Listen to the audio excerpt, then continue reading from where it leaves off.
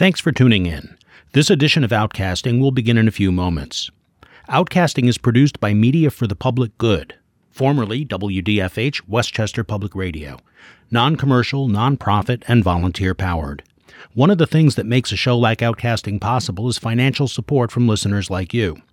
Please visit us at mfpg.org and click on Support to make your tax-deductible contribution. And connect with us on Facebook, Twitter, and YouTube at Outcasting Media. And now, Outcasting. This is Outcasting, Public Radio's LGBTQ youth program, where you don't have to be queer to be here. Outcasting is produced by Media for the Public Good, a nonprofit independent producer based in New York.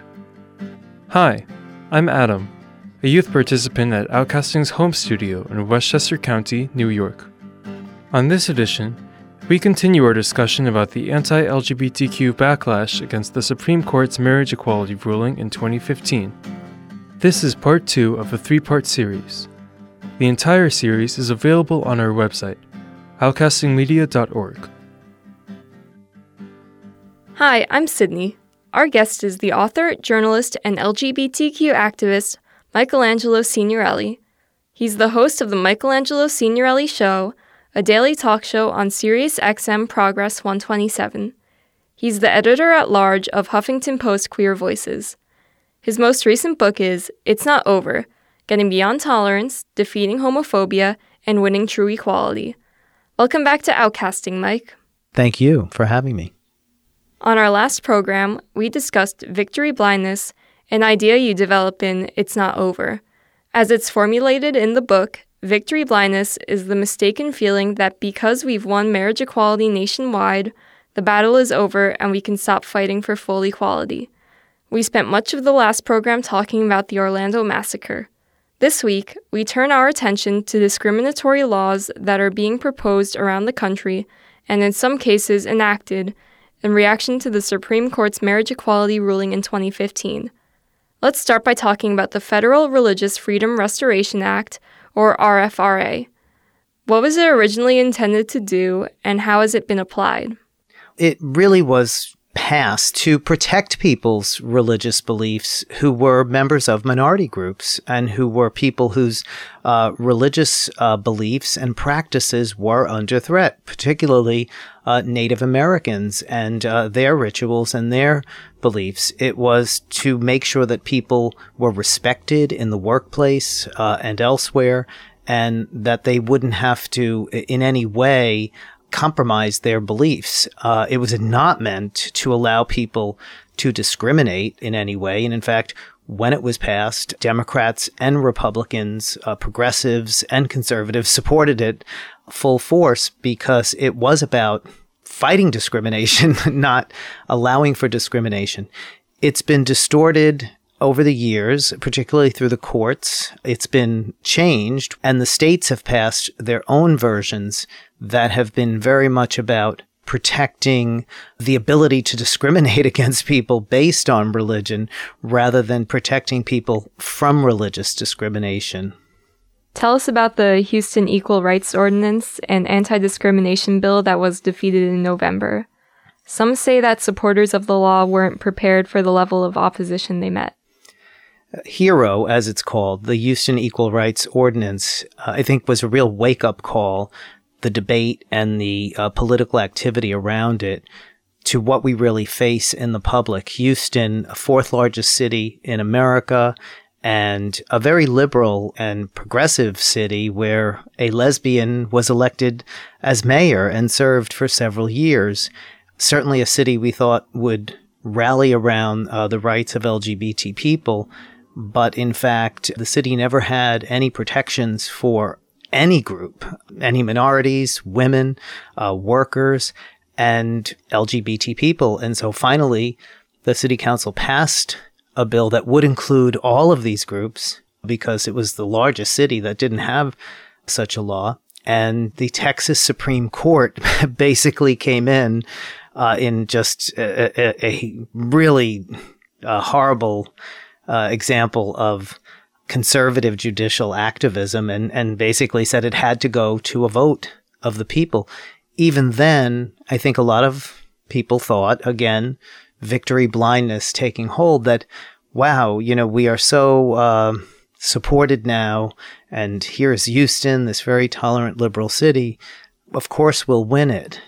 But those who are fighting against LGBT equality, I had been seeing what they were doing and how they were organizing at some of the conferences like the Values Voters Summit and the Conservative Political Action Committee. And their plan was that when marriage equality passed, if it passed, if they lost at the Supreme Court, because they were organizing well before the Supreme Court decision, they would follow what they did after Roe v. Wade passed. They would look for ways to inhibit support for LGBT rights that the public didn't understand as much, where there was some fear or some support for their agenda.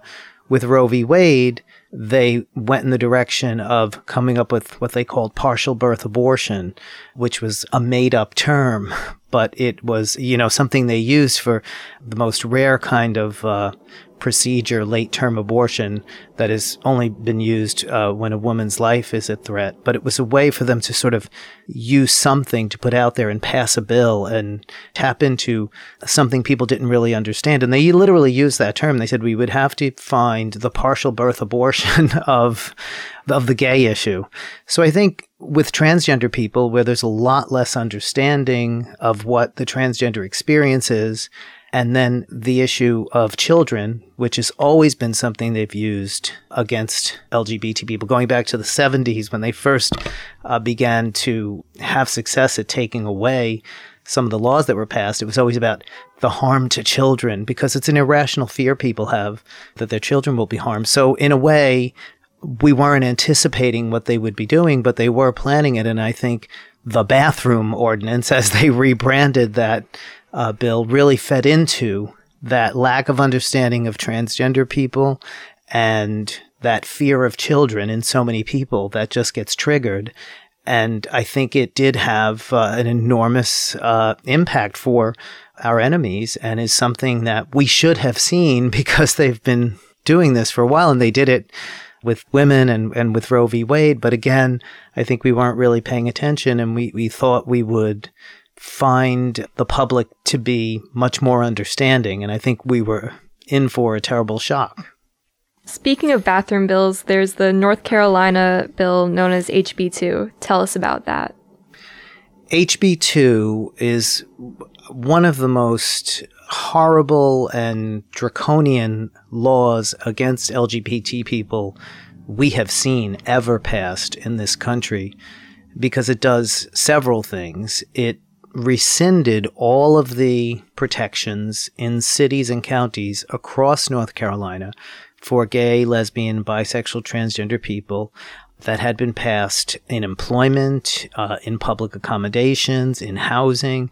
It took away those laws. It followed a model that had been used in Arkansas as well, and it did it in a way to try to get around the Supreme Court's ruling in Romer v. Evans back in the 90s when Colorado did that, because it didn't target LGBT people specifically. It said any group that's not protected statewide does not get local protection. So in the process, they also took away minimum wage laws. They hurt workers. I mean, it was really devastating law. And then they added in there this bathroom bill that basically redefined what sex is in the laws. They rewrote their civil rights law and decided that sex is your biological sex. And they have a definition in the law of what biological sex is.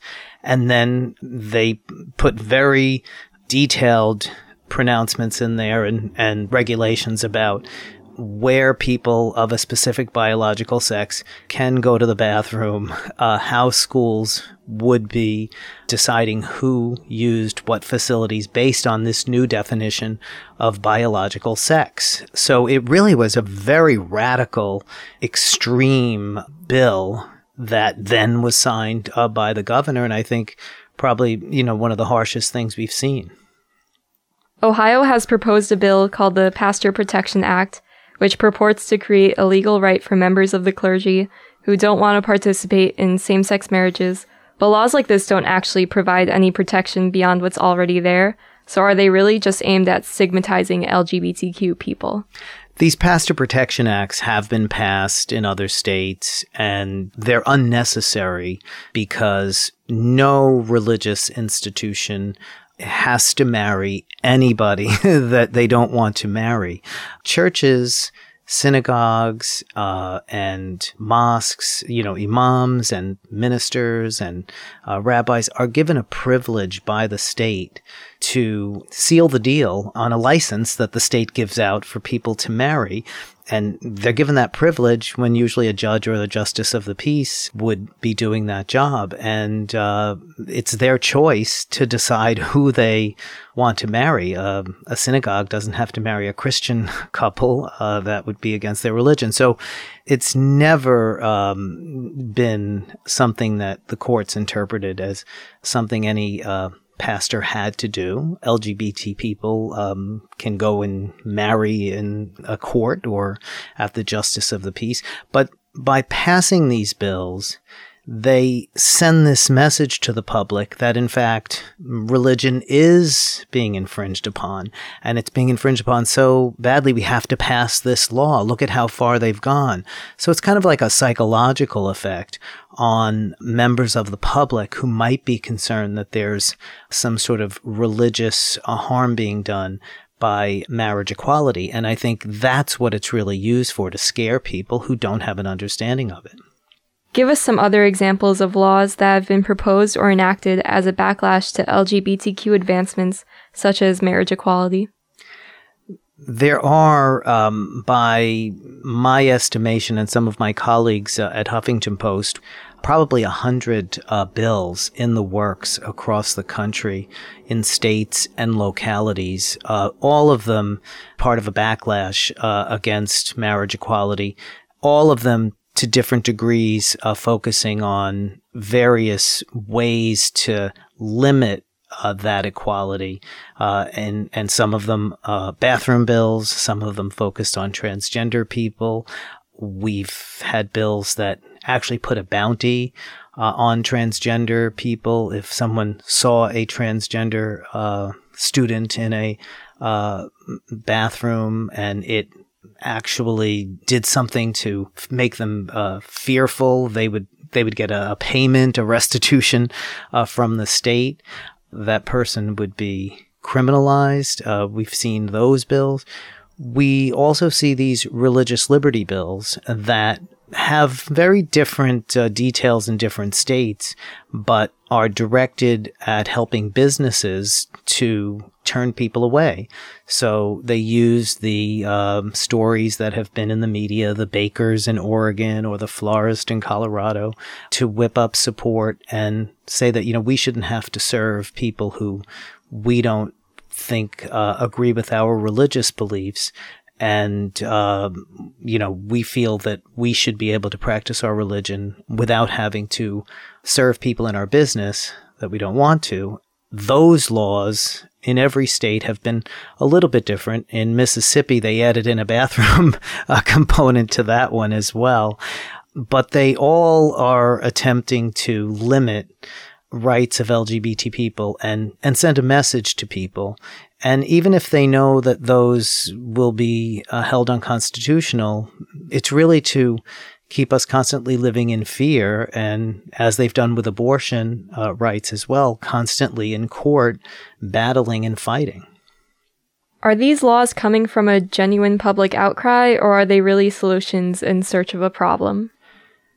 I think these laws come about because there's a vocal group of people within the Republican Party who have been there for many years, religious conservatives who've organized for many years, and they are very important to Republican leaders in terms of getting them out to vote.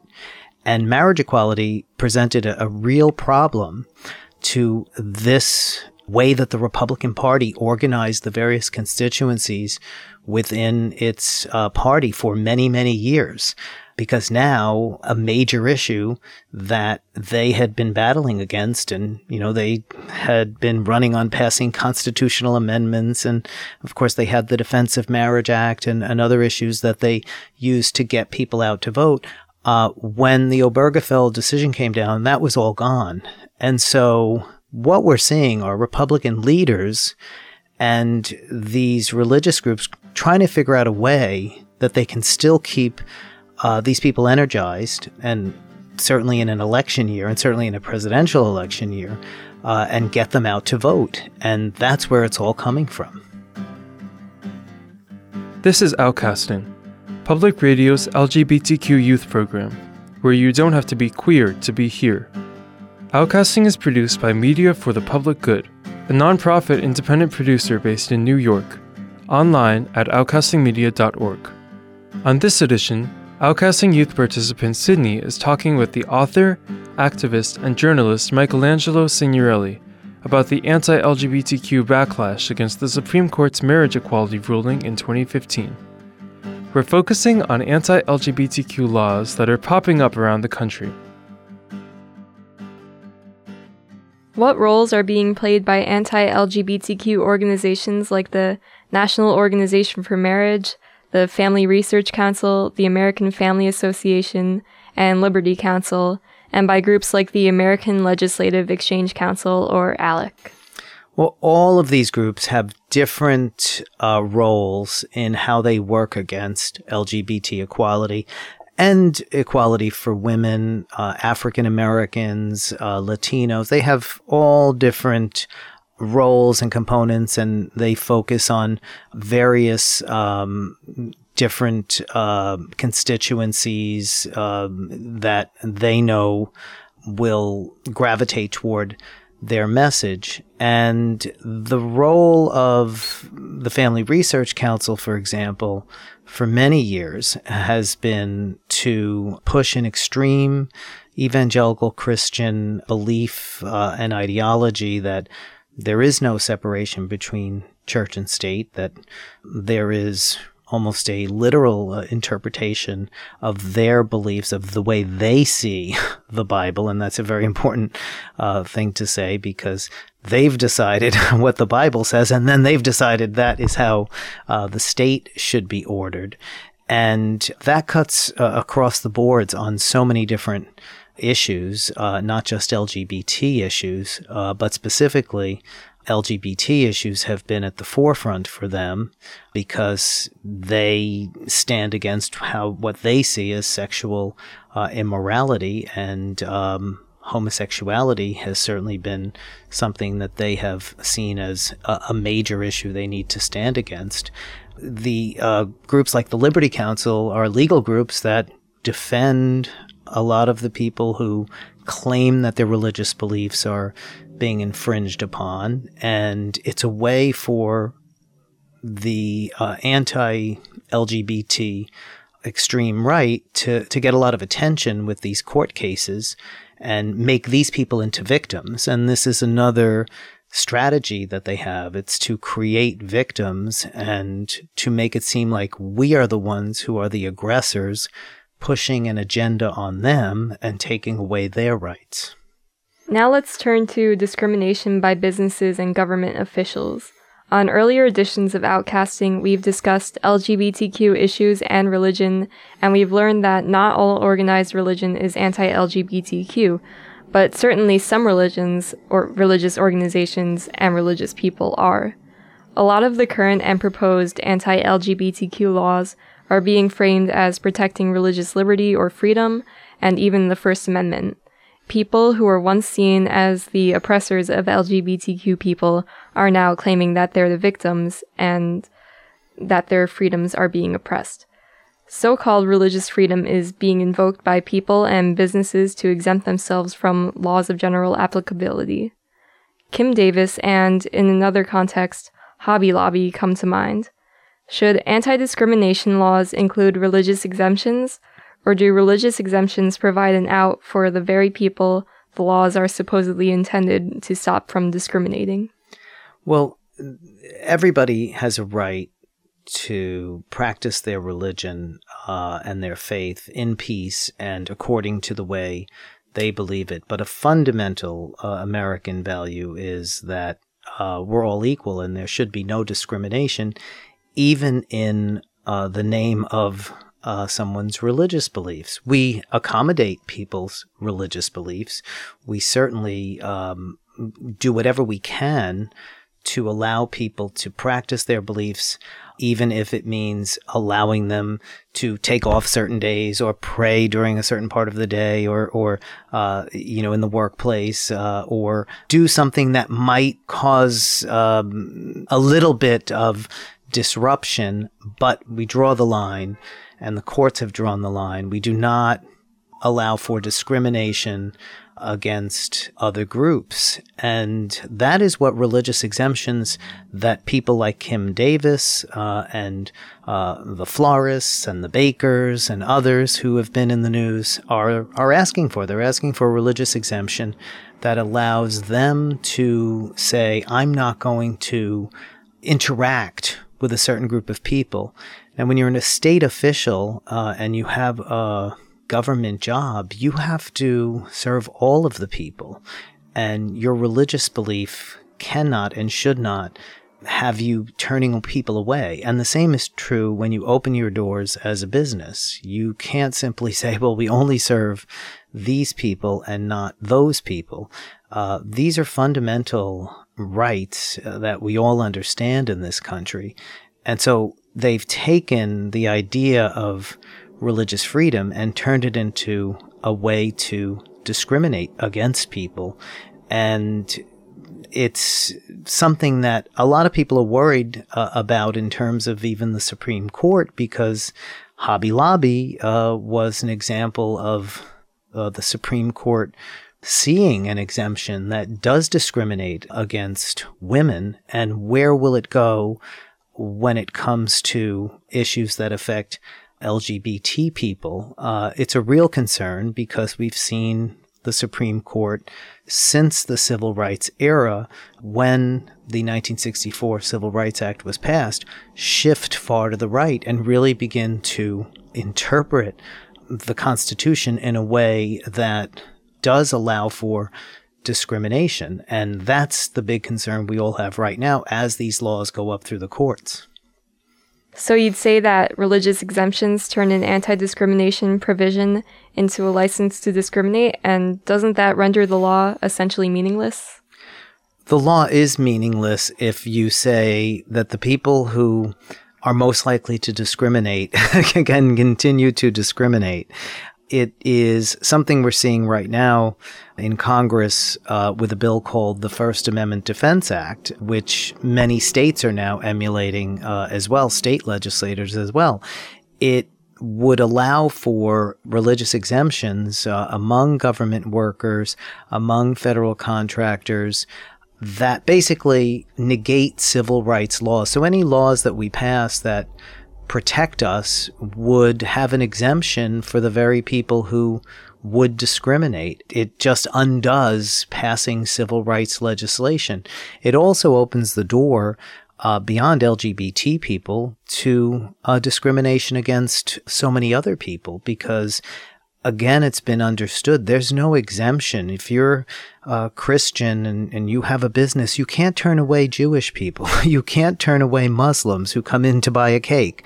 But if you allow for an exemption for one group, well, then what prevents you from saying the same about another group? So it is very dangerous to have these religious exemptions, not just for LGBT people, but for every minority group. Do you think these laws are a reaction to marriage equality and growing acceptance of LGBTQ people?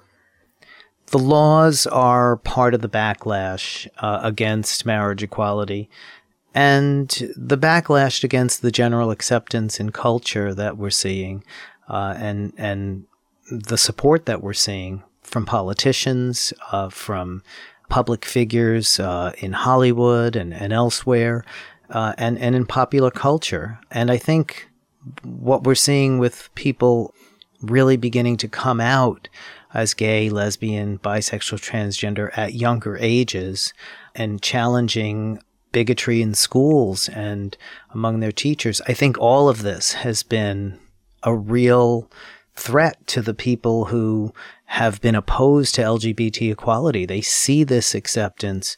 They see this general shift toward allowing equality, and it really has turned their world upside down. I think we have to understand it in that way. The country has really changed in fundamental ways over the past several years on a variety of issues. We've had the first African-American president. We have really sort of seen a historic shift on so many issues. And I think that has really scared a lot of people. And I think this year we're seeing obviously that playing out in the election, with people gravitating toward the ideas of Donald Trump and banning Muslims and deporting people who are immigrants, and attacks on Mexicans as well.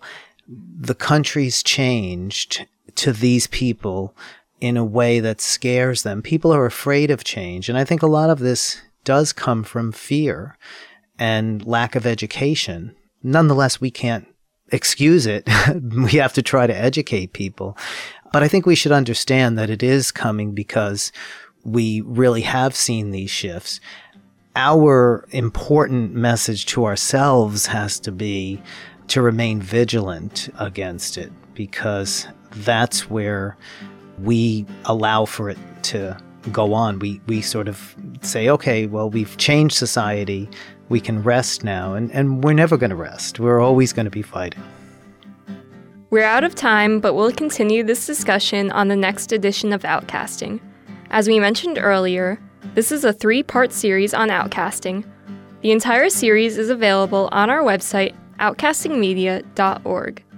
In Part 3, we'll talk more about the anti-LGBTQ backlash against the Supreme Court's marriage equality ruling in 2015. Mike, thanks so much for joining us. Thank you. Michelangelo Signorelli is an author, journalist, and activist. His most recent book is It's Not Over: Getting Beyond Tolerance, Defeating Homophobia, and Winning True Equality. We spoke with him in the Manhattan apartment of our executive producer, Mark Sophis. That's it for this edition of Outcasting, Public Radio's LGBTQ youth program, where you don't have to be queer to be here. This program has been produced by Outcasting's home studio in Westchester County, New York. Our youth participants include Lauren, Jamie, Brianna, Sydney, and me, Adam. Our assistant producer is Alex Mintz, and our executive producer is Mark Sophis. Outcasting is produced by Media for the Public Good, a nonprofit independent producer based in New York. In addition to our home studio, Outcasting has bureaus in New York City and at Michigan State University. More information about Outcasting is available at outcastingmedia.org. You'll find information about the show, listen links for all Outcasting episodes, and the podcast link. You'll also find links to Outcasting Off-Air, extra online features from Outcasting. And connect with us on Facebook, Twitter, and YouTube at Outcasting Media. If you're having trouble, whether it's at home or school or just with yourself, call the Trevor Project hotline at 866-488-7386 or visit them online at thetrevorproject.org. The Trevor Project is an organization dedicated to LGBTQ youth suicide prevention. Call them if you have a problem. Seriously, don't be scared. They even have an online chat that you can use if you don't want to talk on the phone. Again, the number is 866-488-7386. Being different isn't a reason to hate or hurt yourself. You can also find a link on our site, outcastingmedia.org, under Outcasting, LGBTQ Resources. I'm Adam. Thanks for listening. Join us again next time. If you enjoyed this edition of Outcasting, please make a tax-deductible gift to Media for the Public Good. We can't do programs like this without your support. Visit mfpg.org and click on Support, and connect with us on Facebook, Twitter, and YouTube at Outcasting Media. Thanks.